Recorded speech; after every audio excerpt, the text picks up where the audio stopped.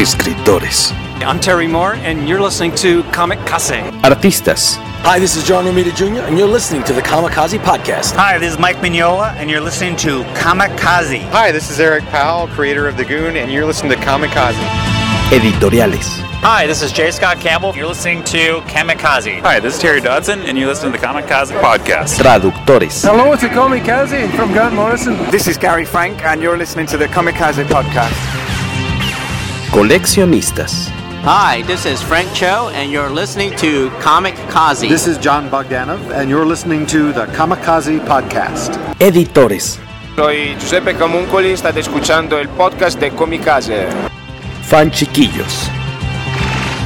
Todos están en el podcast Kamikaze.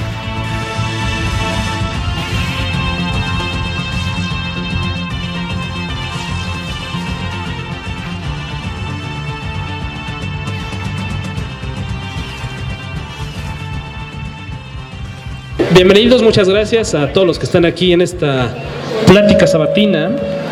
Bienvenidos a esta conferencia del 7º aniversario de la revista Kamikaze. Es por el momento la única publicación escrita que se dedica a difundir la cultura y la lectura del cómic en México. Somos una publicación que recibe el apoyo del FONCA en 4 ocasiones. En 4 años de estos 7 de actividades hemos recibido el apoyo a la edición, el programa de apoyo a la edición de revistas independientes Edmundo Valadez para revistas de arte, lo cual nos da mucho gusto porque eso significa que el cómic sí puede ser visto como arte por el gobierno, lo cual es muy alentador. Agradecemos a todos los que están aquí con nosotros en la Plaza Niza, que es donde se encuentra la tienda de Comixado, que desde hace ya varios años viene pegando muy fuerte en lo que es la Ciudad de México, haciendo mucho ruido con cosas nuevas, con actividades que le ofrece a sus lectores, a sus clientes. Les agradecemos mucho que nos presten este espacio. Mi nombre es Jorge Tobaldín, uno de los coordinadores editoriales de la revista Kamikaze. Por ahí debe llegar ya en un ratito más Alberto Calvo, quien también nos hace el gran favor de trabajar con nosotros en la revista. Como habrán sabido ustedes por redes sociales, hoy tenemos a 3 invitados muy interesantes que nos vienen acompañando de las editoriales más importantes que publican cómics de licencia aquí en México. Se encuentra con nosotros Sonia Batres, que está aquí al centro de la mesa, porque viene por partida doble, podríamos decir, viene representando a Panini Comics México, pero ella también la conocemos desde hace muchos años como una también de las impulsoras del cómic, de la novela gráfica en México, por medio de su propia editorial de Caligrama. Estamos hablando de ya son 10 años, ¿verdad? Me acuerdo cuando empezamos a ir esos lanzamientos de las novelas gráficas de Tony Sandoval, de Micro, de Bachan, ¿no? Que estuvieron haciendo mucho ruido, y después de eso ya empezaron a surgir también esfuerzos editoriales como el de Resistencia, por ejemplo. Pero me acuerdo que con Caligramas, donde empezamos a leer que El cadáver y el sofá, ya dije Micro, Vini el perro de la Balbuena, El Bulbo, Operación Bolívar, obviamente. También nos acompaña Miguel Ángel Lara, de su lado derecho, con camisa roja, que viene por parte de Editorial Camite. Seguramente ustedes, siempre que van a las convenciones de cómics, lo encontrarán al pie del cañón, ahí atendiéndolos personalmente. Algo que me gusta mucho, que cuando vas al stand de Camite, él está, y también con Julio, están atendiéndolos personalmente. A lo mejor ustedes ni siquiera lo sabían, pero que las cabezas de esta editorial los están ahí, les están surtiendo sus cómics. Muchas gracias también por darse el espacio, y en sábado, ¿no? Aparte, por la tarde, cuando bien podrían estar a lo mejor descansando o a lo mejor haciendo otras cosas de trabajo. Muchas gracias. Daniel López, por parte de Bruguera Comic Books, también está con nosotros, una editorial que en el ramo del cómic también es muy joven. Ahorita, ¿cuántos años de actividad son? 2 años y medio. También está con nosotros, muchas gracias. Y con todo y bebé, viene a su primera conferencia de cómics, a ver si sale comiquera. Yo creo que sí, seguramente. Nos acompañan también de la revista Comicase, Everardo Ferrer, cofundador de la revista, y Rodro Vidal, que también desde el segundo número de la revista ha estado con nosotros, y por más que hemos intentado bloquearlo o censurarle sus artículos, no se ha dejado y sigue mandándolos casi puntualmente y proponiendo temas interesantes para la revista, y va a estar aquí también con nosotros platicando un poco sobre, cuestionando y dando ideas acerca de lo que se puede hacer para todavía mejorar el panorama editorial aquí en México. Primero, antes que nada, no sé si tengan curiosidad nuestro público, pero me gustaría que brevemente nos dijeran cómo carambas ustedes terminaron dedicándose a publicar cómics. O sea, por ejemplo, en el caso de Miguel Ángel, tú venías trabajando por mucho tiempo con Editorial Vid. Sonia, ya tenías a Caligrama, y también en algún momento te llegaste a trabajar con Vid. Daniel, ¿tú qué estabas haciendo? Porque ahora, desde hace 2 años y cacho, estás sacando cómics. ¿Qué les dijo? Aquí yo de esto puedo vivir, me gusta, soy bueno haciéndolo y creo que puedo dedicarme a esto un buen tiempo. Les paso, aprovechando que estás aquí a la izquierda, de una vez te paso el micrófono, Daniel. Por orden de mención, ¿no? Mejor con... Gracias, Daniel. Gracias, Jorge, gracias por la invitación. Es un placer compartir esta mesa con ustedes, celebrando el 7º aniversario ya de su revista Comicase. Felicidades, han hecho una gran labor, muy reconocida. Son la única revista, como decían al final de la plática anterior, y que bueno, me da mucho gusto que sigan adelante. Felicidades, siempre tienen grandes comentarios. Everardo, que también colabora con Editorial Camite, también colabora en Comicase, y es un gusto estar aquí con ustedes. Como efectivamente decían, yo comencé a trabajar en Editorial Vid, y precisamente ahí fue donde nació el gusto por este segmento del cómic, de la publicación de cómics. Justamente comencé a trabajar cuando Sonia era directora en Editorial Vid. Ella me dio la oportunidad de trabajar, ella me contrató. Entré como auxiliar contable, yo soy de formación universitaria, soy contador público. Conjuntamente entró Julio, que aquí está presente. Los dos entramos prácticamente al mismo tiempo a Editorial Vid, y duramos ahí prácticamente 12 años, Julio, 12 años en la editorial. Hasta que finalmente, Sonia salió en el Inter como 7 años antes de que cerrara Vid, prácticamente, y ella empezó a trabajar por su parte en Caligrama, ya en un proyecto propio. Nosotros, Julio y yo, continuamos hasta el final. De hecho, ya cuando vino el declive de Editorial Vid, el equipo que estábamos conformando las cabezas ahí, nos reunimos y vimos precisamente la posibilidad de continuar con este medio, con este segmento de superhéroes, de historias tan enriquecedoras y de entretenimiento.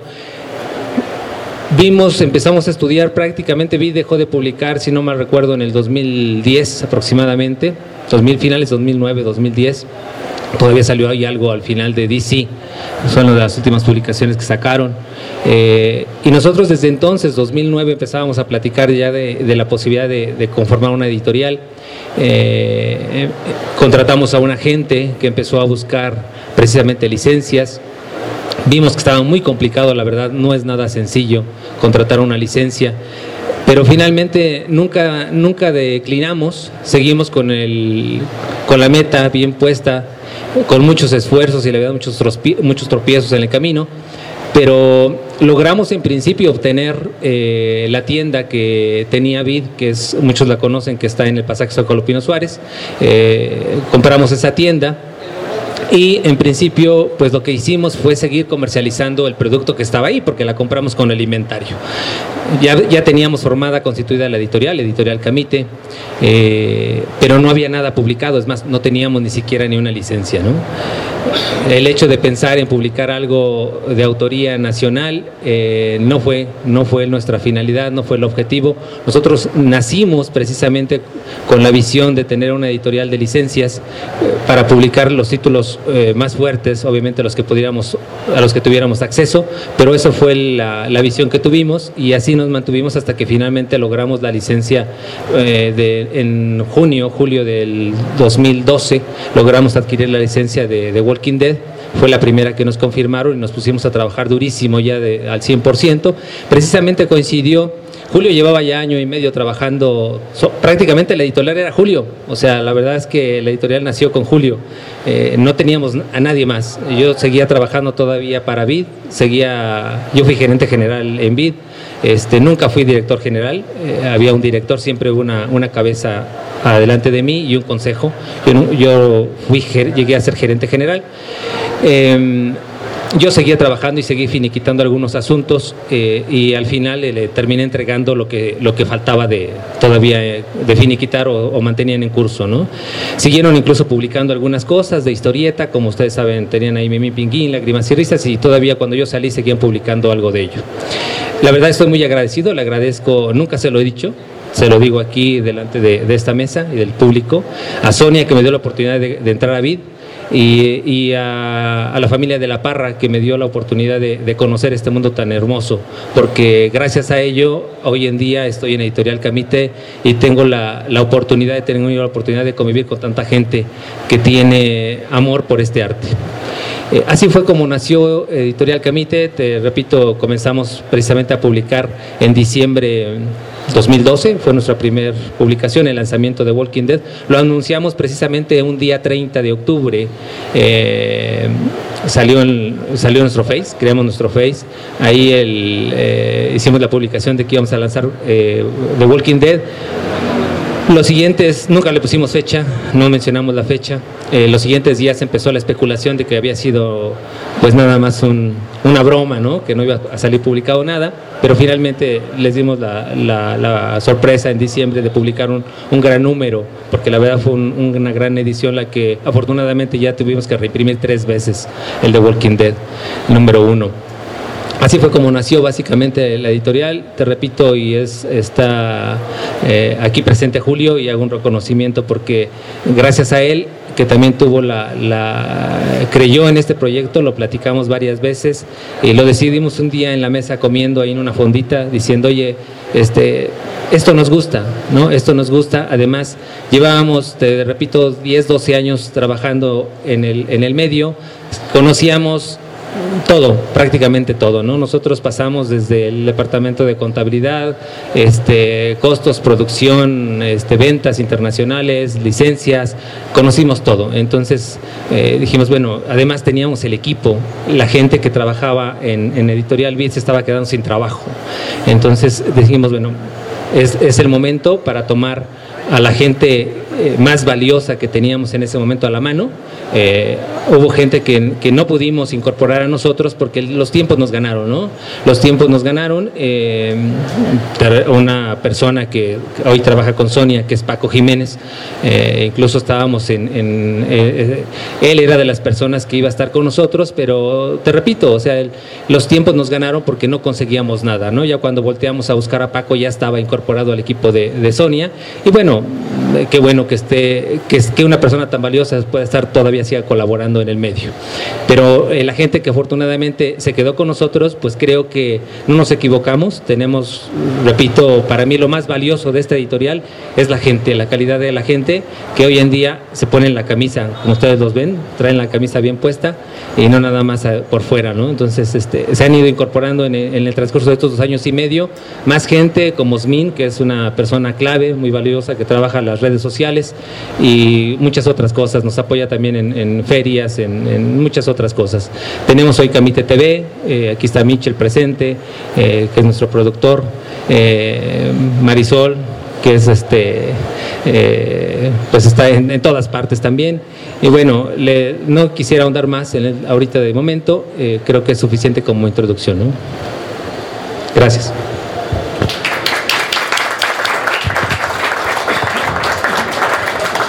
Pues bueno, ya parte de la historia ha sido develada. Ay, sí. No, bueno, ciertamente si hay algo que compartimos la gente de Camite y yo, es el agradecimiento a la familia de La Parra, porque efectivamente fueron los que al final del tiempo nos pusieron en este camino, ¿no? Yo soy peor que Miguel, yo soy ingeniero mecánico. Entonces, efectivamente, mi mundo, pues, venía, digamos, de un mundo bastante más cuadrado que el actual. Mi aproximación al mundo de los cómics, del noveno arte, fue desde el punto de vista administrativo también. Fue chistoso porque yo tenía sigo teniendo, pero ya no lo atiendo yo, sigue mi marido. Teníamos un negocio de sistemas, que hacíamos sistemas de presupuestos y planeación. Le vendimos uno de estos sistemas al ya finado Hoteles Cristal, que curiosamente también era de la familia de La Parra. Entonces, en un momento dado, a mí me invitaron a colaborar como gerente corporativa de presupuestos, imagínense, en los hoteles. Ayudé a la venta de los hoteles cuando los señores de La Parra decidieron venderla, y ahí fue cuando conocí a Manelik, porque le hice todas las corridas financieras para la venta de los hoteles. Y un buen día me dice, oye, pues necesito una directora general para el editorial, ¿no quieres? Pues órale. Y así fue como entré al mundo del noveno arte. ¿Qué les puedo decir? Después de haberme dedicado a cosas totalmente diferentes, porque estuve en contacto con la industria de la construcción, con la industria química, con la industria farmacéutica, con, cualquier cantidad de industrias a las que le hicimos sistemas, la única de la que me enamoré fue de la industria del cómic y del noveno arte. Yo siempre he pensado que las personas que dicen que no les gusta es simplemente porque no lo conocen, porque es imposible que una expresión artística tan rica en términos de los guiones, en términos del dibujo, en términos de lo que te hace vivir y sentir, es imposible que no se aprecie, y más que toca todas las temáticas y todos los estilos habidos y por haber. Entonces siempre he pensado que el que dice que no le gusta es porque en verdad no ha leído el cómic o la novela gráfica correcta. Pero bueno, así es como empezamos el camino efectivamente en Editorial Vid. Me incorporé como directora general en un crash course para aprender todo lo que se tenía que aprender en el momento. Y bueno, tuve la fortuna de colaborar ahí durante 3 años. Después, efectivamente, tomé otro rumbo. Cuando estuve colaborando con Vid, hubo un nicho al que yo volteé y que en ese momento no estaba en los intereses de Vid trabajar, que era precisamente la novela gráfica nacional. Entonces, cuando empiezo con el proyecto de Caligrama, que efectivamente ya estamos cumpliendo 10 años, fue precisamente para cubrir este nicho, ¿no? El nicho de publicar autores nacionales, que era tristísimo, ¿no? En muchos países extranjeros ya tenían trabajos importantes y reconocimientos importantes, y en México no tenían la oportunidad de publicar su obra, ¿no? Entonces empezamos ahí en esa aventura. La verdad es que ha sido muy gratificante a lo largo del tiempo. Y les voy a dar un dato curioso que realmente yo creo que casi nadie sabe. Bueno, efectivamente empezamos con novela gráfica nacional. Llegó el momento en que dijimos, bueno, creemos que ya tenemos los recursos y la infraestructura y la experiencia para empezar a trabajar con publicaciones periódicas y efectivamente con licencias. Y fue cuando invitamos a Paco a colaborar en un sprint con Camite. Y curiosamente a Caligrama se le otorgaron las licencias de todo lo que era el fondo de Top Cow. Incluso ya teníamos los contratos cerrados y todo lo demás. Y adivinen a través de quién se negociaban estos contratos. Pues nada más y nada menos que a través de Panini. Entonces, en realidad, el que licenció nuestros contratos fue Panini. Y ya estamos así a punto de meter a imprenta los primeros números de Top Cow bajo el sello de Caligrama.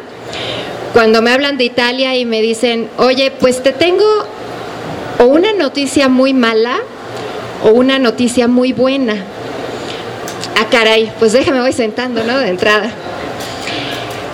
Pues mira, la noticia muy mala es que nos queremos echar para atrás en los contratos que firmamos contigo. Y entonces empecé de, ok. Y entonces, ¿cuál es la noticia muy buena? Bueno, pues la noticia muy buena es que si tú quieres, nosotros estamos buscando un asociado en México, una editorial local, para que trabaje como nuestro departamento editorial, porque ya vamos a empezar a hacer cómics en México. Y entonces dices, a ver, me quedo sin hacer nada versus ser el departamento editorial de Panini, ¿qué será? Pues otra vez, pues creo que sí, ¿no? Y así fue como empezó nuestra relación comercial con Panini. La verdad es que ha sido, yo creo que un magnífico camino para ambas empresas.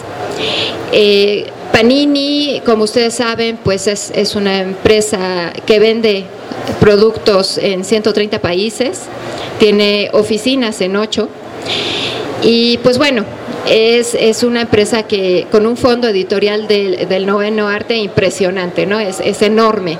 Lo que aún se publica en México es una pequeña fracción de lo que publican en otros territorios y pues bueno, estamos trabajando para incrementar el fondo de manera constante. Y esa es la curiosa historia de cómo acabamos haciendo esto. Y por cierto, mi hija ya también es un fan del género, así es que esperen y la verán también en estas mesas en unos años.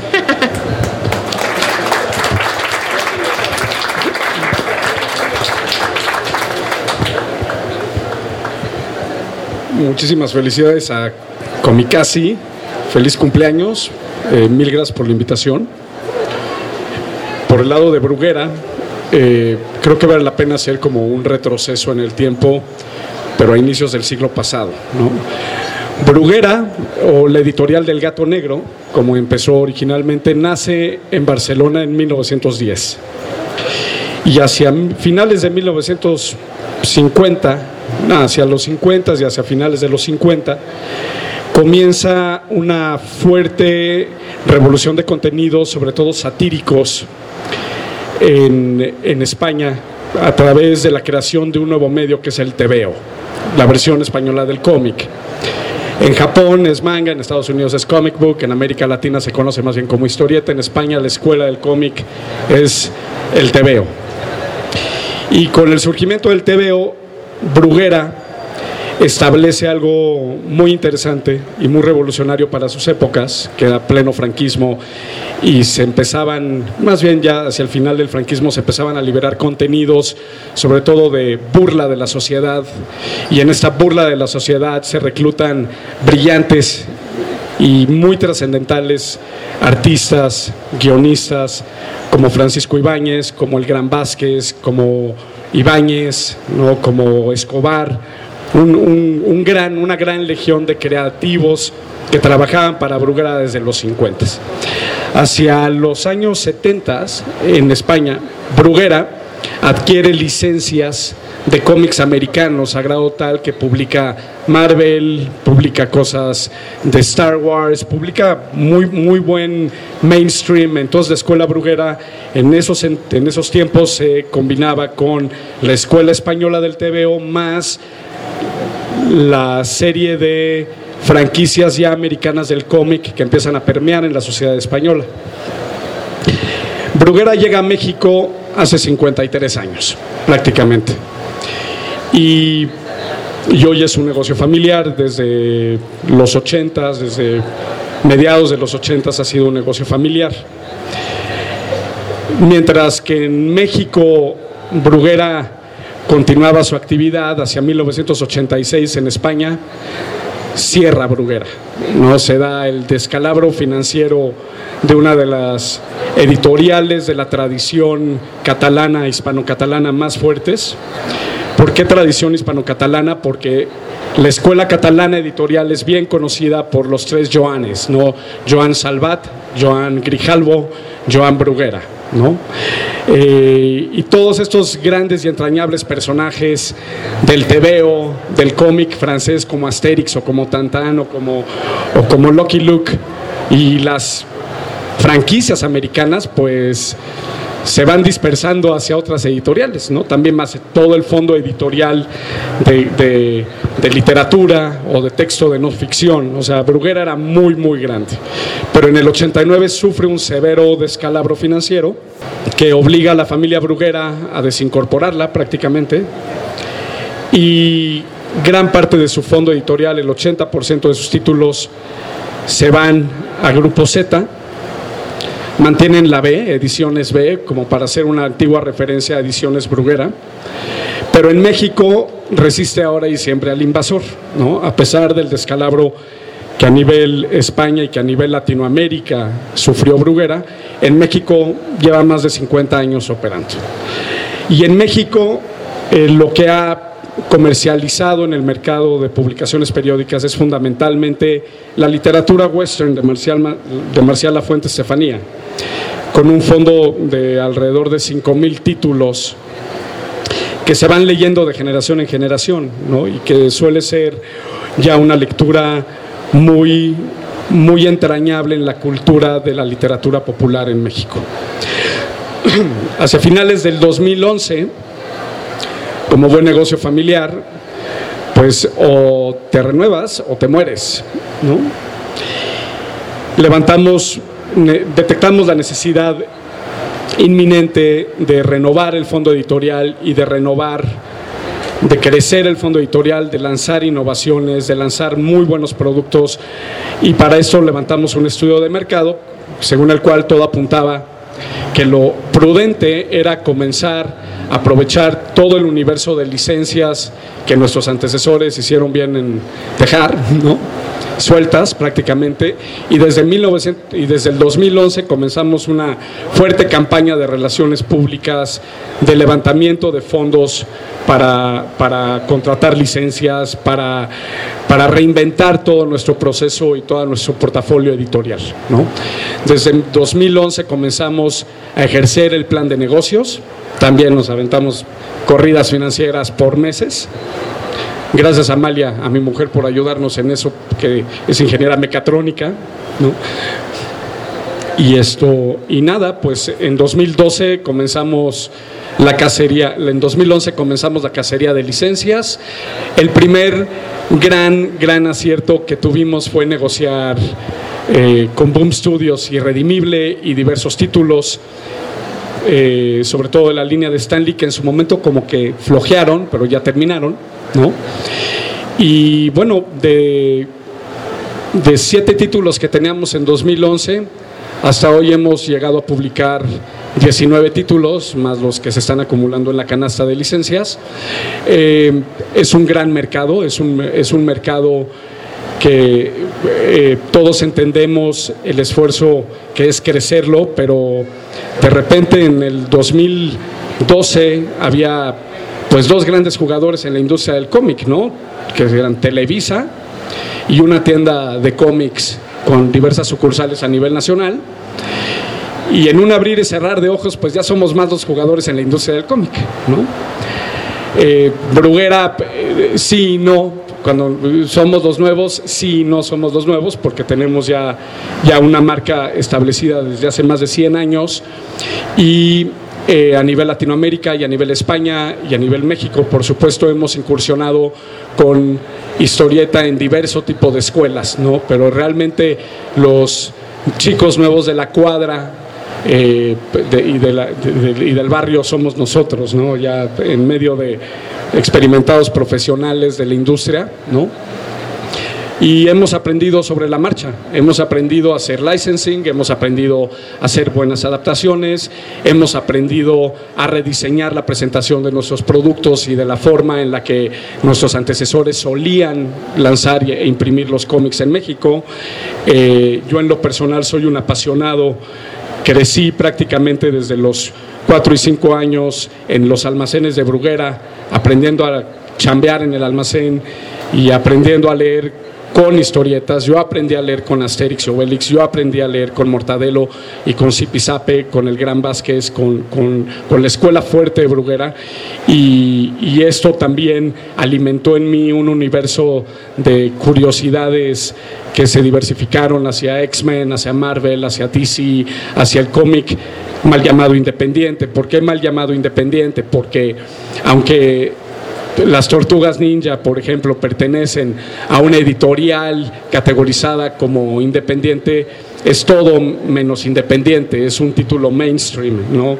The Walking Dead es todo menos independiente, es mainstream también, ¿no? Star Wars con Panini es mainstream, ¿no? Aunque esté en manos propiamente de las pequeñas editoriales americanas mal categorizadas como las indies, ¿no? Y bueno, nos hemos hecho de un extraordinario equipo, tanto de diseñadores, de adaptadores. Por aquí anda Fernando Loza, que nos hace, por ejemplo, diseños fabulosos en diversos títulos. ¿Dónde estás, don Fernando? Gracias por acompañarnos. Estás atrás de cámara. ¿No? Y con Asgard, con Jorge Tobalín, con Eli, o sea, hemos crecido en equipo.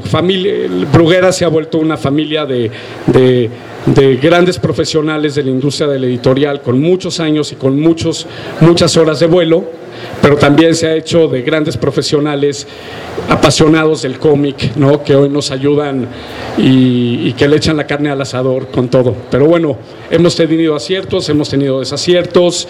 Me parece que todos en esta mesa tenemos más o menos los mismos problemas y enfrentamos las mismas problemáticas, ¿no? Distribución, una crisis en el sistema de voceadores, cierre de grandes distribuidoras que llegan a locales cerrados, pero bueno, pues aquí estamos a pie del cañón. Es un mercado que de una u otra forma está empezando a viralizarse también hacia la figura de las tiendas de cómics. Parte de nuestra estrategia es concentrarnos también mucho en las tiendas de cómics, de lo cual surge nuestra alianza con Decomixado, con Verito, ¿no? Mil gracias, Vero, por asociarte con nosotros. Y bueno, pues nada, Bruguera en realidad es la vieja, el viejo o el ya experimentado chico nuevo del barrio, ¿no?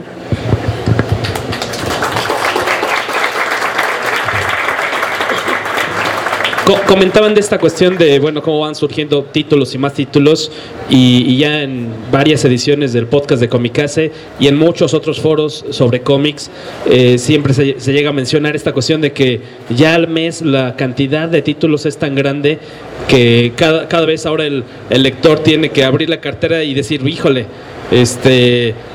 ahora ¿qué me llevo? ¿No? ¿Me llevo el Velvet? ¿O qué me llevo el nuevo del Avispón Verde? ¿O lo nuevo que acaba de sacar Bruguera? O sea, cada vez la tiene más complicado. ¿Cómo le hacen ustedes para definir de entre tanta variedad, tanta oferta que hay desde Estados Unidos y lo que les pide seguramente por redes sociales o en convenciones sus lectores? ¿Cómo le hacen para hacer un filtro y decir, ¿sabes qué? Pues del presupuesto que tenemos, este es sobre el que sí nos vamos a ir? Debe ser complicado de repente. A lo mejor incluso puede haber ocasiones en las que algo que pudiera funcionar en otros países, en Estados Unidos, a lo mejor no pudiera ser tan atractivo para México. ¿Les ha pasado algo así de repente? Mira, como estrategia, nosotros, Jamite ha optado, bueno, en principio tenemos un comité editorial. Las decisiones sobre qué se publica o no lo hacemos sobre el gusto de ninguno de nosotros, sino hay un consenso, planteamiento, aceptamos en redes sociales, como bien dices, todo el mundo sabe que hay peticiones, sugerencias y siempre estamos al pendiente de ellas. Pero antes de decidir uno u otro título, se hace un análisis profundo de ello, de cada uno de ellos, y lo que hemos tratado en Editorial Camite es tener una gran variedad de géneros, ¿no? Una diversidad de géneros. Como les comenté hace ratito, empezamos con The Walking Dead y tenemos, de ahí vino un género de terror. Nos siguió 28 días después Hellraiser, y de ahí tenemos ahorita, bueno, también Spawn, Severed, Mystery Society, ¿qué otro se me olvida? Bueno, creo que nada más, pero también vimos la necesidad de tener nunca vamos a competir con el universo DC ni con Marvel, pero es una gran opción también el universo Valiant. Entonces trajimos también una opción más de superhéroes, que son grandes superhéroes. Quien conoce las historias no me dejará mentir. Es una opción para todos los fans también que gustan de superhéroes. Trajimos también cómics de aventura como Umbrella Academy, videojuegos como Halo, The Last of Us, Silent Hill, entretenimiento o humor como Simpson y Adventure Time, que no está dirigido, pues, no digamos a un público ni infantil. Nosotros lo habíamos identificado tanto como para niños como para jóvenes y adultos, ¿no? Es muy general este universo, y también quisimos abarcar porque vimos, te repito, veníamos de Editorial Vid, sabíamos lo que era el género manga y el público que existía. Empezamos a publicar mangas. Cuando nosotros publicamos Hellsing, que fue el primer título que sacamos, pues fue precisamente buscando una opción, y no había nadie que publicara mangas todavía aquí en México, ¿no? Entonces esta serie se terminó, son 10 tomos, y bueno, esa fue precisamente la razón de cómo empezamos a decidir qué publicar, ¿no? Buscando alternativas y obviamente buscando siempre contratar las licencias o los títulos que son premiados o los más galardonados. Nos hemos encontrado en el camino de que algunos pues nos ha ganado Panini, nos ha ganado el señor Piñeiro, así ha sido, ¿no? Y también algunos otros nosotros se los hemos ganado. O sea, la mesa, cuando llegamos con el licenciante, y inmediatamente nos dicen, oye, hay una postura de tanto, ¿no?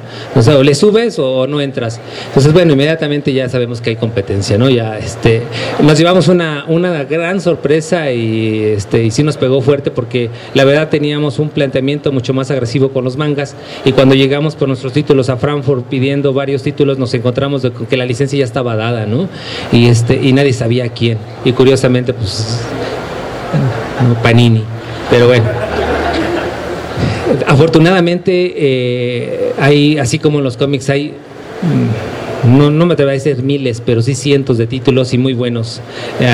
Aquí el señor Rodrigo estaba comentando de un manga, lo conocemos, y como ese hay muchos más muy buenos, y entonces estamos precisamente en busca de otros títulos, precisamente para abarcar otros géneros, ¿no? Entonces ese es prácticamente lo que decidimos, o lo que en función a qué se decide qué publicar en Editorial Camite, tratando de diversificar los productos, precisamente de tener opciones, porque como dice, el mercado está saturado, ¿no? Y sabemos que la gente tiene que decidir entre un u otro título, y como algo que desde el principio nos ha distinguido es, perdón por decirlo con la gente que está aquí en la mesa, pero quien conoce nuestros títulos saben que son los que tenemos mayor calidad en el mercado. Entonces eso es como parte, estamos planteando como parte de lo que y son más caros, o sea, lo digo aquí sobre la mesa, son más caros, valen más, pero la gente está encantada de pagar un peso más, o 10 más, o 5 más, lo que sea, porque lo valen.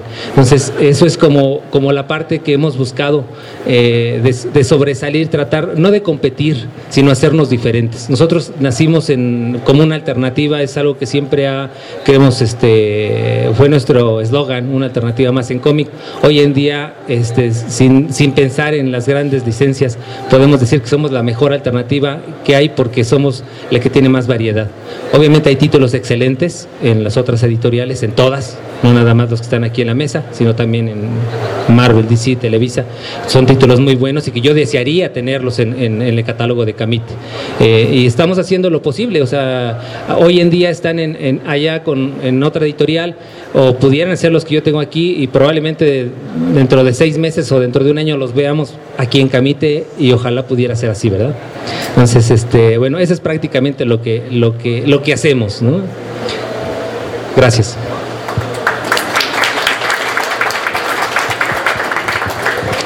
Bien, pues evidentemente el proceso en Panini es distinto y un poco más revuelto. ¿Por qué? Porque efectivamente nosotros también lo que hacemos es, a través de toda la información que recibimos de los lectores, en redes sociales, en ferias, y en reuniones, etcétera, sacamos un wish list, ¿no? Decimos, bueno, pues mira, Lo que nos está pidiendo el público mexicano y que creemos que puede funcionar muy bien es esta lista de títulos. Pero aquí es en donde se empieza a complicar el asunto, porque a diferencia de una editorial que pues solo funciona en un país, pues esta lista de este wishlist se manda al corporativo. Entonces, porque el corporativo de Panini evidentemente no negocia para un solo territorio los títulos. O sea, precisamente es como una gran fortaleza, pero a la vez nos complica más la existencia en ese sentido. ¿Por qué? Porque primero, ningún título que no vaya a ser solicitado por más de un territorio se negocia. O sea, no, así si nada más es México el que quiere el título, no lo va a negociar el corporativo, no es interesante para el corporativo. Entonces, evidentemente, pues siempre va con el dedo cruzado de que algún otro territorio le haya echado el ojo al título, ¿no? Entonces ese es el primer filtro que tenemos. Y una vez que el corporativo saca ahora sí que su pool de sugerencias de todos los territorios, se aproxima a las editoriales extranjeras para hacer las ofertas, ¿no? Poner las ofertas, y pues ya dependemos del éxito que hayan tenido.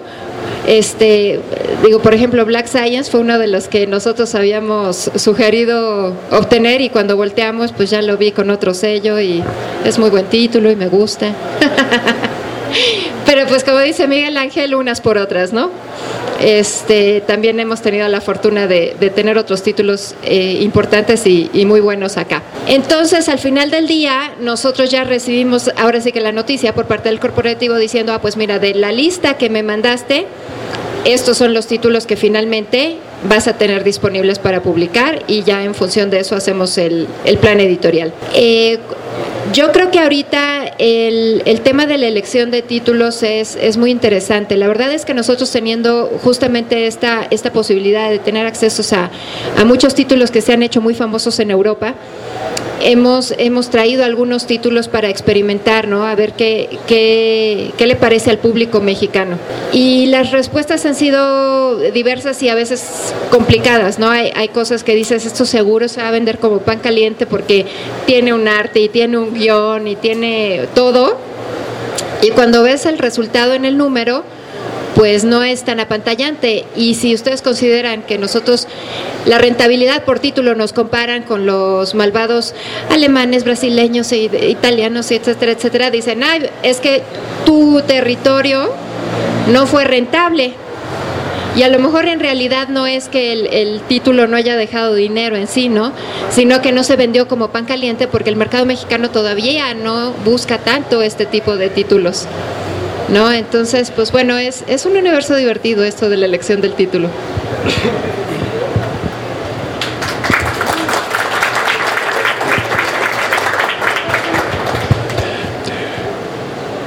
Cuando en Bruguera lanzamos Irredimible y la línea de Boom Studios, la lanzamos más como por un tema de buena corazonada. ¿Por qué? Porque no había títulos, no había títulos indies. Pero con el tiempo que llegaron más títulos y que han surgido sanos competidores, el ejercicio de selección de títulos se ha vuelto un ejercicio quirúrgico. Ya no podemos hacer desde hace un buen rato apuestas por corazonada o por recomendación. Nos vamos a los top sellers de Diamond, nos vamos a los top sellers por editorial, discutimos por editorial y establecemos, además, tenemos un sistema de relación directa con las editoriales en Estados Unidos. Esto implica que no necesitamos agentes, no contratamos con agentes, no generalmente. Y una vez que seleccionamos los títulos, pues los ponemos a competir, ¿no? A competir en un mercado que si antes era de 50 títulos exhibidos, ahora es de 110 títulos exhibidos. Cuando lanzamos la línea de Boom Studios, la lanzamos con un impacto de innovación, fue muy bien recibida. Irredimible e Incorruptible se sostienen muy bien, ¿no? Pero por ejemplo la línea Stan Lee perdió vigencia en cierto momento, ¿no? Es una gran historia, está muy bien hecha, los tres superhéroes tienen mucho potencial para ser retomada por Boom Studios y continuar en series ¿no? de nuevos grupos de superhéroes, pero de repente en México dejó de funcionar, ¿no? Por fortuna terminó la serie, terminó bien, ¿no? No hemos tenido que cancelarla, ni la cancelaríamos, pero ya no podemos hacer selección de títulos por corazonada. O sea, los títulos se seleccionan con numeritos de Diamond y con numeritos directamente de las editoriales. Y hay un tercer ejercicio interesante, que es ¿qué sucede cuando dos o más de los presentes nos sentamos con Dark Horse o nos sentamos con Image, ¿no? La filosofía de Bruguera es no pujamos. Tenemos una anécdota interesante, más que anécdota, es un ejemplo de cómo podemos manejar o no nuestro licensing. El mercado de cómics en Estados Unidos es tan grande que no hay joyas de la corona en realidad, ¿no? Hay gustos para todo, hay géneros para todos, hay editoriales para todos, hay artes para todos, hay contenidos para todos. Entonces, en el momento en que se nos sienta a ejercer una puja, ahí el primero en decir no juego es Bruguera. Y nos pasó hace 1 año y medio o 2 con Disney para negociar Star Wars. Nos sentamos con la gente de Disney y de entrada se nos avisó que para adquirir derecho a sentarte a la mesa a negociar implicaba un desembolso de $30,000, a lo cual categóricamente respondemos no pujamos. ¿Por qué? Porque el mercado del cómic en México no es lo suficientemente grande como para gastar millonadas en licencias que no se van a recuperar. O sea, si en México hay 200,000 lectores de cómics hoy en día, que es un supuesto de mercado, digamos que es un mercado grande, pero una práctica absolutamente evitada en Bruguera y vetada, censurada en Bruguera, es la puja, ¿no? Nos sentamos a hacer un plan de negocios y un plan editorial para cada título, nos sentamos con los licenciantes, les exponemos nuestro plan de negocio con nuestras proyecciones financieras a los licenciantes. Si tiene sentido, le entramos a la apuesta por título. Si no tiene sentido, nos buscamos un título que también esté funcionando. Insisto, el mercado de cómics en Estados Unidos es tan grande, es tan grande, que hay mucho de donde seleccionar. Entonces tampoco estamos obsesionados con, por ejemplo, nos pasó lo mismo con The Walking Dead, o sea, de plano, que tanto te anticipó, ni hablar, que lo haga alguien más. Hay licencias que son la rifa del tigre, ¿no? Y definitivamente esto es un mercado en el que queremos contribuir más bien al fomento de la lectura y al ejercicio del desarrollo de la imaginación. No queremos tratar el tema del cómic como si fueran cuestiones bursátiles de la bolsa de valores, ¿no? Es un mercado sano, no es un mercado muy grande, pero definitivamente evitamos sentarnos en pujas para ver quién saca la chequera más grande, porque si sacamos las chequeras, pues alguien más nos va a sacar, siempre hay alguien con una chequera más grande, ¿no? Entonces yo creo que es bien importante no sobrepagar licencias. O sea, hay licencias que te dicen es tanto, pues no lo vale, ni siquiera tiene, el mercado del cómic en México no tiene el tamaño, o sea, para aceptar un desembolso o una inversión de ese tipo. Estamos hablando de cómics, no de armamento militar, no de diamantes, ¿no? Son cómics. Entonces, algo que nos ha funcionado mucho es argumentar muy bien y por mecanismos nuestros planes de negocio para cada título, porque a cada título le ponemos una proyección, le hacemos todo un plan de negocio por título. Y nuestros licenciantes americanos son bastante razonables y entienden bastante bien las cosas, ¿no?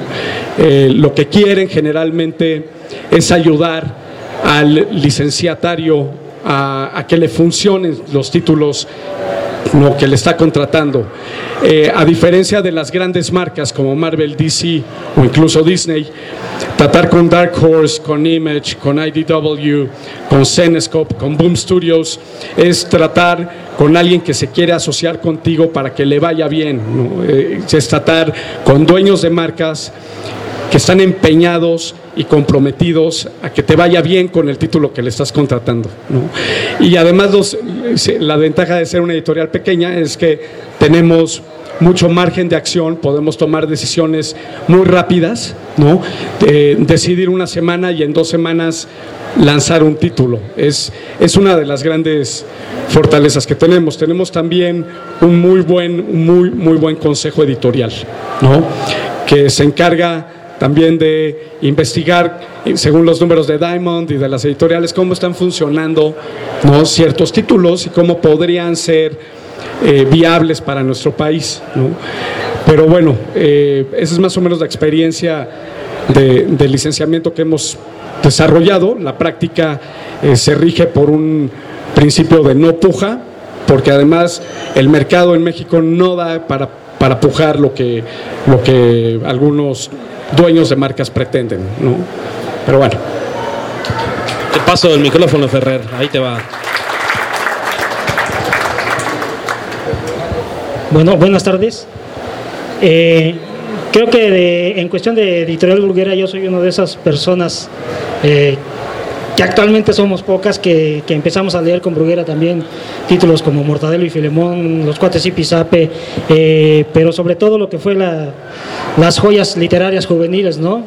Ahora ya pasando a la nueva etapa de Bruguera, como licenciatarios de Hellboy, que parece que son ustedes la editorial definitiva, ya pasó por Tucán, pasó por Vid, te enfrentaste al caso de que de poder evitar que se distribuyera la edición española que estaba trayendo Norma a México, ¿no? Y pudiste lograrlo. A varias tiendas que hemos ido nos han dicho es que ya no nos permiten vender Hellboy. Actualmente en el mercado se está publicando La Guerra de las Galaxias, Star Wars. ¿Qué problema o cómo está enfrentando ese problema Panini? ¿Va a haber alguna medida o simplemente va a ser un medio cordial en donde Star Wars es tan grande que alcanza para todos? Gracias. Pues mira, realmente el contenido que empezó a publicar de Star Wars Televisa es el contenido antiguo, ¿no? Entonces, definitivamente es totalmente legal que lo hagan, ¿no? Al final del día ellos fueron y le compraron un lote a Planeta que estaba por ahí, y así es como ellos se hacen del material que están comercializando. Yo pienso que en términos de los coleccionistas de Star Wars, pues esto los beneficia, ¿no? O sea, al final del día, cuando tú eres un coleccionista de una serie específica, un amante de una serie específica, pues lo que te gusta es tener todo lo que puedas tener de la serie, ¿no? No te importa en realidad si lo trae Televisa, si lo trae Panita, si lo trae Camita, quien lo traiga. Lo que quieres es tener el producto disponible. Entonces, pues yo creo que esto es una suerte para el coleccionista de la serie. La oferta que nosotros estamos teniendo es diferente porque nosotros estamos trayendo todo el material nuevo, ¿no? Entonces, pues lejos de enojarme cuando yo veo un anuncio en una cosa de camiones de la serie de Star Wars, me alegra. Porque si acaso nosotros no hemos podido hacer la inversión millonaria en televisión y en radio que sí está haciendo Televisa para Star Wars, pues al final del día lo que está haciendo es promover también lectores para lo que Panini está publicando, que pues es toda la serie de historias nuevas. Entonces, pues no creo que haya nada que hacer al respecto. Bienvenida la promoción, bienvenido el contenido para los coleccionistas y los lectores, y pues yo creo que todos tenemos ahí nuestro espacio.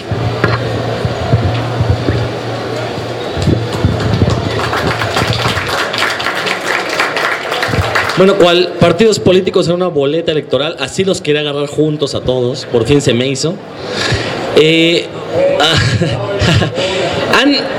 Han mencionado aquí dos cosas que me parecen muy interesantes. Por un lado dijeron que había una crisis con los voceadores, por otro lado la necesidad de agrandar el mercado de lectores. En cuanto a lo de los voceadores, bueno, vemos que la estrategia de publicación sigue siendo pues la misma de hace 50, 60 años, números, fascículos que salen cada determinado tiempo, van a puestos de revistas. Una vez que se venden ahí, prácticamente es imposible conseguirlos. Vemos algunas ya estrategias para cambiar esto. Bruguera se asoció con Decomixado, Camite tiene su tienda, pero eso funciona obviamente para la gente que estamos viviendo aquí en la capital. Fuera de la capital, de por sí la distribución de los cómics es la principal queja de los lectores de provincia y ellos no tienen oportunidad de ir a una tienda a conseguir los números atrasados. Entonces, mi pregunta la voy a partir en dos. Por un lado, ¿por qué no han aplicado como estrategia, una vez que sale el cómic en fascículo, la edición de compilados que vuelvan a resurtirse a los puestos de revistas? También esa misma estrategia podría aplicarse para llegar a otro tipo de mercados como son las librerías, que es la pregunta que le hago a todo mundo siempre que me siento con alguna editorial, es ¿por qué no están aprovechando el mercado de librerías? Porque ahí efectivamente hay otro público y se puede acceder mediante otros formatos. Y la segunda parte de la pregunta, no sé si alguno de ustedes ya está interesado en traer el formato de novela gráfica. En México no tenemos publicado nada de Craig Thompson, no tenemos From Hell de Alan Moore, no tenemos, todas estas obras del cómic estadounidense y también europeo, que la única manera en la que tenemos de acceder aquí en México es o pedirlas por internet o el mercado de importación con precios exorbitantes. Entonces creo que ahí hay otro tipo de títulos de cómic que podrán funcionar muy bien y que servirán para agrandar el mercado, y que aparte funcionarían para venderse en otros lados, no necesariamente en los puestos de revistas, ¿no? Creo que también ya habrá que pensar en eso. Entonces les dejo esa como pregunta al aire. Dices bien, Rodrigo, y no creo que hubieras esperado tenernos a los tres juntos. Sí, mira, nosotros hemos evaluado, tenemos muy claro que incluso en las ferias, en las tiendas, la gente llega y te pide, oye, ¿no tienes el compilado? O sea, o ¿cuándo sale? Y yo me espero para comprarlo porque sí lo quiero tener, pero quiero el compilado. Eso lo tenemos muy claro, y cuando empiecen a terminar las series, vamos a empezar a publicar compilados. Ahorita la única que ya está trabajando es The Last of Us, que es de las primeras que terminó.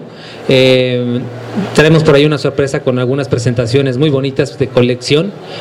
También se están trabajando para fin de año, vamos a tener estas presentaciones.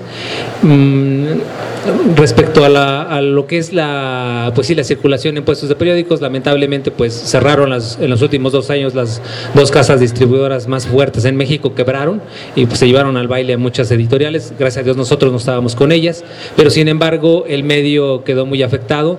La distribuidora que nos atiende para el interior de la República también tiene grandes problemas financieros, y obviamente eso se traslada a sus clientes, que somos nosotros, y sus proveedores, que no nos pagan, ¿no? Y ahí es donde nos vemos en la necesidad, pues a veces de cortar la distribución, y pues a final de cuentas los afectados pues es el lector y somos nosotros, porque los únicos que estamos arriesgando somos nosotros, y el lector pues que también arriesga en comprar un título, la edición número 1, y que no le llegó ya la 2 ni la 3, y de repente dentro de 4 o 5 meses se encuentra la 5 o la 6, ¿no?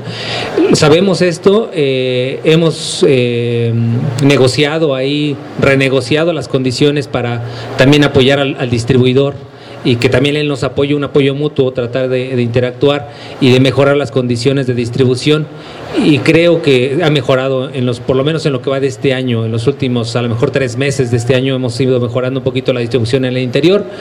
Sabemos que la gente hoy en día busca la opción de comprar por internet. Lo reconozco aquí en la mesa, que lo he prometido ya 2 o 3 veces, que ya va a estar y que ya va a estar. Ahora, espero que por fin el siguiente mes ya esté la venta en línea. Hay una página que se está probando, por ahí si alguien se mete y la ve, bueno, pues ya puede comprar, pero no está liberada. Le digo, el próximo mes ya espero que esté ya al 100%. Y la última pregunta era... la novela gráfica, sí. Nosotros trajimos 300 de Frank Miller, que también fue un éxito y todavía la pueden encontrar. Tenemos Sin City, que fueron 7 recopilatorios también. Se acaba de salir a la venta este número 7, y de vuelta al infierno. Esa es lo que tenemos, novela gráfica, y ahí concluye. Hoshimamoru Ino es un título que estaban platicando hace ratito. Por ejemplo, salió hace un mes, ya 2 meses, tiene 2 meses en el mercado, pero ni siquiera nos dio tiempo de distribuirlo en puestos de periódicos. O sea, está agotado. Este ejemplar que lo ven en la mano lo acabamos de traer hoy los rescatamos del taller. Tuvimos que reimprimirlos, hizo un tiraje inicial de 15,000 ejemplares que se vendió en Sanborns y en nuestras tiendas. No nos dio tiempo ni siquiera de distribuir en el interior de la República ni en el DF. Entonces la siguiente semana vamos a empezar a distribuir en el Distrito Federal y en una semana más o dos estarlo mandando al interior de la República.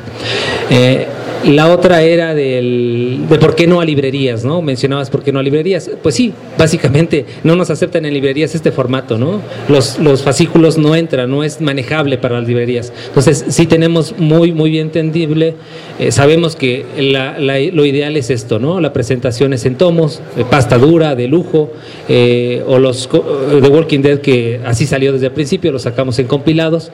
Sí sabemos que ese es un mercado que alguna vez me lo comentaste a mí, sabemos que es un mercado que tenemos ahí ocioso y que podemos aprovecharlo. Y bueno, vamos a empezar, nosotros te digo, para fin de año empezamos a sacar ya compilados y algunos también sorpresas que les van a gustar mucho respecto a coleccionables. Gracias. Bien, en mi defensa tengo que decir que nosotros ya lo estamos haciendo. Ya sacamos el compilado de Masks, ya sacamos el compilado de Superior, ya sacamos el compilado de Wanted, y espero que la directora de Mercadotecnia no me golpee por lo que voy a decir, pero nuestro siguiente lanzamiento es el compilado de Kick-Ass, ¿no? Estén atentos, muchachos, estén atentos. Bien, el plan efectivamente de Panini es seguir con esta serie de compilados. Realmente la política efectivamente es pues siempre poner los fascículos a disposición, porque también tenemos que estar conscientes de la economía del país. Para mucha gente es más fácil obtener su historia pagando mensualmente, no sé, 24, 39, 49 pesos, que hacer el desembolso en una sola exhibición para tener el compilado. Y yo creo que es muy válido atender pues a ambos mercados, ¿no? Entonces, de ninguna manera yo pensaría que lo ideal siempre sería nada más sacarlos por separado, o lo ideal sería nada más sacarlos compilados. Yo creo que tenemos que atender los gustos y los intereses de ambos, ¿no? Y pues bueno, eso es lo que estamos buscando hacer. Definitivamente ya incluso tenemos un programa editorial para compilados que ya estamos ejerciendo. Ahora, en términos de las distribuciones, la verdad es que en ese sentido nosotros creo que tenemos una pequeña ventaja como Panini, y es que nosotros ya teníamos una infraestructura de distribución ligeramente diferente. ¿Por qué digo ligeramente diferente? Porque la teníamos sobre las estampas coleccionables. Las estampas coleccionables ya tenían canales muy definidos y además diversificados sobre lo que era específicamente boceadores. Y la verdad es que la estructura de distribución de Panini se montó sobre la estructura de distribución de coleccionables, ¿no? Entonces eso nos ha dado la oportunidad de estar en muchos puntos de venta y no sufrirle tanto en ese sentido. Y finalmente, en términos de sacar directamente lo que son las novelas gráficas, yo creo que todo dependerá de cómo vayamos percibiendo que resultan estos experimentos que vamos haciendo, ¿no? O sea, estamos, digamos que metiendo un producto arriesgado y vemos cómo pasa, etcétera. Entonces probablemente se haga más adelante. Ahora déjame separarme por 2 segundos y ponerme mi otra cachucha, que es la cachucha de Caligrama. Caligrama, al contrario, solo se distribuye en librerías y en tiendas especializadas. ¿Qué sucede con esto? Pues lo cierto es que mucha menos gente te encuentra, ¿no? O sea, a pesar del esfuerzo que se haga en redes, etcétera, etcétera, muchas menos personas se encuentran. Entonces el número de ejemplares que logras desplazar a través de estos canales específicos es mucho menor que el que se logra a través de la distribución en grandes canales, ¿no? Y otra cosa que es importante es que tienes que sacrificar más tu margen normalmente si estás trabajando en librerías, que eso pues también no todo el mundo está dispuesto a hacerlo. Y finalmente el tiempo de retorno es mucho más lento. O sea, a lo mejor una librería me hace liquidaciones trimestrales o semestrales, a veces hasta anuales. Mientras que el negocio, de otra manera, pues sí te van haciendo liquidaciones mensuales, ¿no? Entonces, sí es cierto que es un mercado vacío, sí, pero necesitas por otro lado como que también los elementos financieros para poderlo manejar de esta manera, ¿no?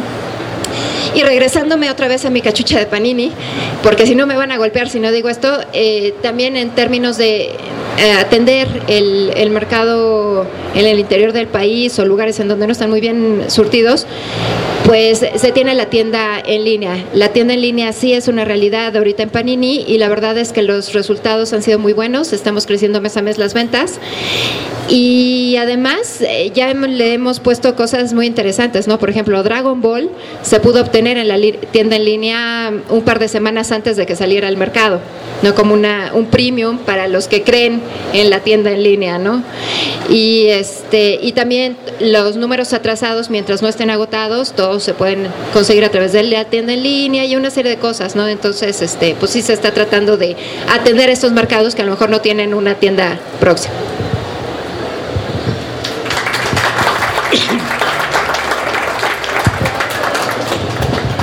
Pues las dos son buenas ideas, Rodrigo. O sea, la parte de librerías es muy buena idea. No quiero hacer anuncios oficiales al respecto, pero también en defensa propia. Ya tenemos algo cerrado para librerías, en su momento lo anunciaremos. Y en cuanto al tema de novela gráfica, hemos insistido de manera pública y publicada que el formato para el punto de vista de Bruguera es todavía demasiado arriesgado, ¿no? Podemos, por ejemplo, trabajar recopilaciones sobre material que ya tenemos, ¿no? Para lanzar en tomos cosas como The Traveler, Starborn, Soldier Zero, y eso nos permitiría como medir un tipo de respuesta, ¿no? Conocemos muy bien los números de la industria y conocemos muy bien el tipo de formatos que funcionan. Por ejemplo, en el manga funciona muy bien, ¿no? Para manga funciona extraordinario, o para The Walking Dead, o probablemente para Kick-Ass también funciona muy bien el formato, pero sigue siendo un desembolso fuerte para los lectores. Y dos, no es una decisión que se pueda tomar de la noche a la mañana. Hemos reiterado en diversas ocasiones que Bruguera no va a lanzar este tipo de formatos hasta que estemos absolutamente seguros de que nos va a funcionar. Y conociendo los números de la industria y de diversos formatos y de diversos títulos, yo no me animaría a hacerlo enchilame otra. No. Que es algo que quizás nos pueda funcionar piloteando la línea de Boom Studios que todavía tenemos, ¿no? Quizás si la pilotearlo creo que nos funcionaría, pero aún así creo que es un desembolso demasiado caro. No puedes producir los mismos volúmenes en novela gráfica que produces en formato de grapa. También es mucho más caro. Entonces, hasta que no estemos plenamente seguros de que nos funciona, no lo vamos a hacer. Es así de categórico. Y ya casi para cerrar con esta charla, porque ya nos estamos pasando de la hora, me gustaría preguntarle a los tres invitados que nos digan, tanto a nombre de la marca, de la editorial que representan, cuál es el título superestrella de su editorial, y de forma personal, si solamente pudieran editar uno de los títulos que publican actualmente, ¿con cuál se quedarían? De forma personal y a nombre de la... Vamos, son dos respuestas distintas. Y después me gustaría, tenemos espacio para 3 preguntas del público. Si tienen alguna pregunta para nuestros invitados, váyanla preparando.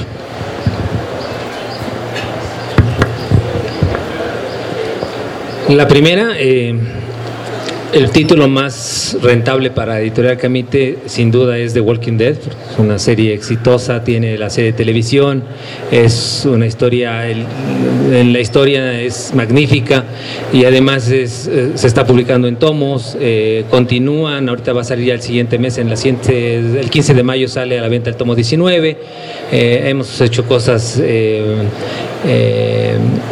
conmemorativas, por ejemplo la portada que se hizo para la mole, que está agotada, que está evaluada en más de 5 o 6 veces su precio original. Ese es como que el título que ha sido ancla con ese iniciamos y es el que nos ha dado mayores gustos o mayores satisfacciones a la editorial. En forma personal, no me podría, híjole, me gustan, la verdad me gustan todos, ¿no? Te soy sincero, el consentido, pues, o sea, también, o sea, ¿por qué? Por lo que ha representado, ya es algo más que nada sentimental. A mí, por ejemplo, me encantó Scott Pilgrim, es de la novedad, los videojuegos están funcionando excelente, no sé, o sea, Rachel Racing, por ejemplo, que no traigo Rachel Racing, por cierto, fíjate, no traigo tomo de Rachel Racing, es una historia de Terry Moore maravillosa. Creo que incluso los mangas, Hellsing me encantó, es una historia muy buena. La verdad es que si tengo que decidir por alguno, pues podría decirte The Walking Dead también, sí, más que nada por lo que ha significado para la editorial.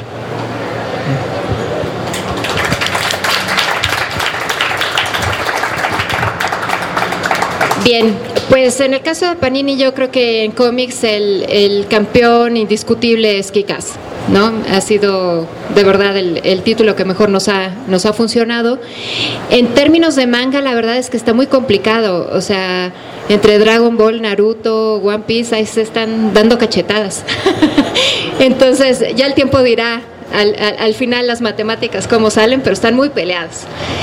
En términos personales, y conste que habla Sonia Batres, nadie más, la verdad es que para el fondo de cómics, con los que me quedaría sin duda sería primero con Masks y con Artifacts. Y la verdad es que ambos me parecen que tienen unos guiones padrísimos, pero sobre todo el arte, bueno, lo disfruto página a página, no me encanta el arte de estos títulos. Y en términos de manga, yo sé que me voy a arrepentir de decir esto y me lo recordarán, y sobre todo alguien de aquí de la mesa me va a agarrar a cachetadas. Soy fan de Naruto, lo siento. Me divierte infinitamente, ya, lo confesé. No, ahí sí soy fan de Tony Sandoval, pero de Hueso Colorado. La verdad es que, bueno, está muy complicado. También Operación Bolívar, la verdad es que no te cansas. La he visto 100 veces y creo que a cada página le descubro algo nuevo, algún detalle que no le había visto al grabado en la primera vez o las 50 veces que ya lo había visto, ¿no? Serían mis dos grandes favoritos.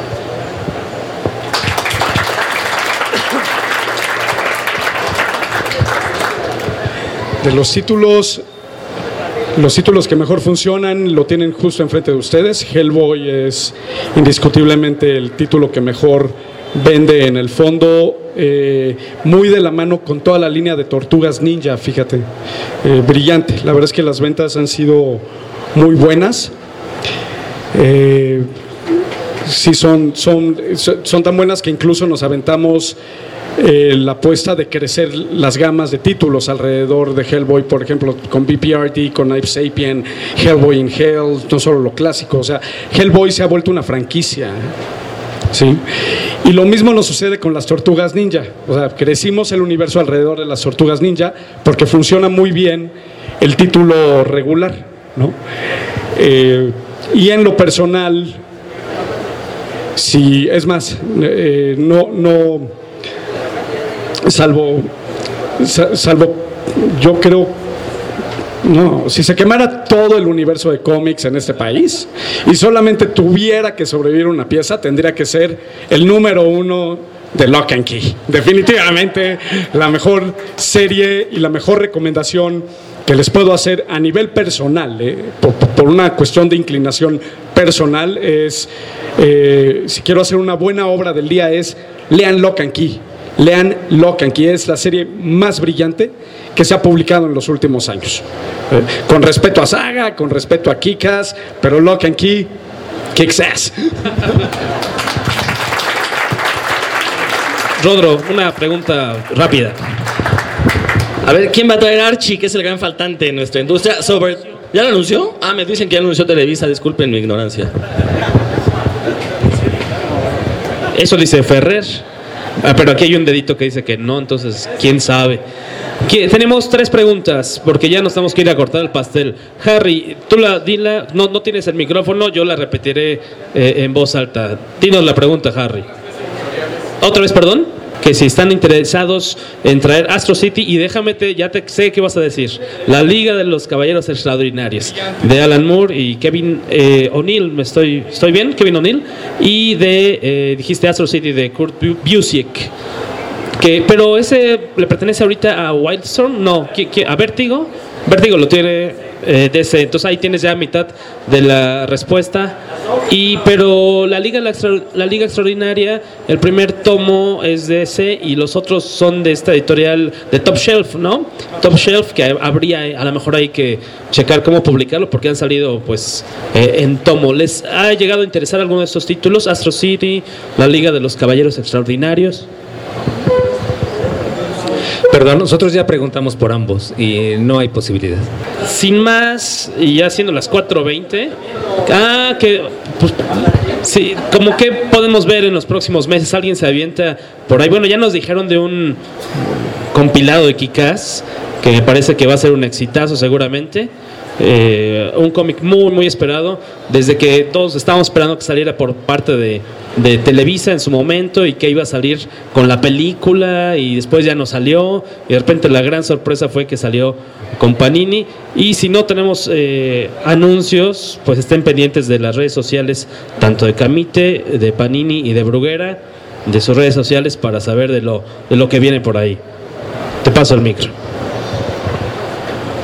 Nada más confirmándoles, para el día 20 de mayo estará ya a la venta el número 1 de Kings Games. Es un manga nuevo, muy bueno. Es una serie corta, son 5 tomos. Viene igual con la misma calidad que estamos sacando, sus camisas, la encuadernación, tintas, todo lo que, las páginas a color. Es el único como lanzamiento que tenemos ahorita para en puerta. Sí, los demás estamos negociando igual licencias, como yo creo que todos. Ahorita alguien comentó de un personaje, por ahí está en puja, hablando de pujas. Pues sin más, agradecerle muchísimo primero a todos ustedes que están aquí sentados pacientemente escuchando la conferencia. Muchas gracias por estar con nosotros. Agradecerle también a nuestros invitados con un aplauso, por favor. A los representantes de Bruguera, de Camite, de Panini, que estén aquí con nosotros. Nos hicieron el favor también de traer montones de cómics que vamos a estar regalando y rifando en unos minutos más. Los invitamos a que se queden a la cortada del pastel. También de Comixado va a tener una subasta en unos minutos más de un cómic exclusivo para la Launch Party, esta fiesta de lanzamiento que están celebrando esta tarde. Si traen ahí la cartera disponible y llena de morlacos, quédense porque va a estar buena. Así que no se vayan, todavía vamos a estar por aquí un rato. Ya tenemos el pastel ahí atrás, justo de ustedes. Tenemos en la otra mesa y refresco, botana. A nombre de todo el equipo de Comicase está Elizabeth Hill, quien es nuestra diseñadora y tesorera, Everardo Ferrer, David Méndez, que ya se tuvo que ir, Rodolfo Vidal, Aldo, David, Lalo, muchos los que Pepper, Guaco, Beto Calvo por ahí ya estaba desde hace rato. Acá Beto Calvo, que es coordinador editorial de Comicase. Muchas gracias por todo lo que hacen por la revista. Bueno, yo me quiero despedir felicitándolos muchísimo por estos 7 años de gran trabajo. La verdad es que he tenido el privilegio de estar desde que ustedes nacieron en el escenario, y he visto cómo esta publicación se ha fortalecido, ha crecido en los colaboradores y en la seriedad, incluso en el volumen, ¿no? De información que manejan. No, ¿cómo? Bueno, eso con el pastel. Y la verdad, felicitarlos. Hemos visto, la verdad, ir y venir a muchísimos intentos de revistas en el mercado a lo largo de estos años, y el esfuerzo que ustedes han puesto, la seriedad y la calidad del trabajo, pues se ve recompensada ahora con estos 7 años, que esperemos que sean muchos, muchos más. Muchas gracias, Sonia, a nombre del equipo. Muchas gracias, pues los invitamos a pasar al pastel y a nuestros invitados a que por favor se tomen una foto juntos, porque pues no es de todos los días. Si quieren, vamos a molestarlos poniéndonos de pie para tomarles foto a nuestros invitados y hay que las puedan compartir en redes sociales. Muchas gracias, porque sé que han sido contadísimas las veces en las que las cabezas editoriales de estos sellos llegan a compartir una mesa. Les agradezco en verdad que hayan estado con nosotros esta tarde. Les recordamos que la otra semana, el viernes, desde las 9 de la noche y hasta las 6 de la mañana del día siguiente, vamos a tener nuestro maratón de cine Comikaze ahí en el Centro Cultural José Martí. Entrada completamente libre, toda la noche, comiquera, peliculera, va a estar muy chida. Así los esperamos ahí afuera de Metro Hidalgo y los invitamos a que se acerquen, porque ya en un par de minutos vamos a cortar el pastel. Quédense por aquí también, porque vamos a rifar un montonal de cómics por parte de Camite, de Panini y de Bruguera. Muchas gracias. Despedimos a nuestros invitados con un aplauso. Gracias.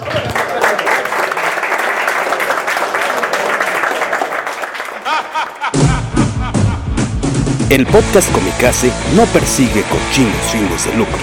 Comikaze es posible gracias al apoyo del Fondo Nacional para la Cultura y las Artes.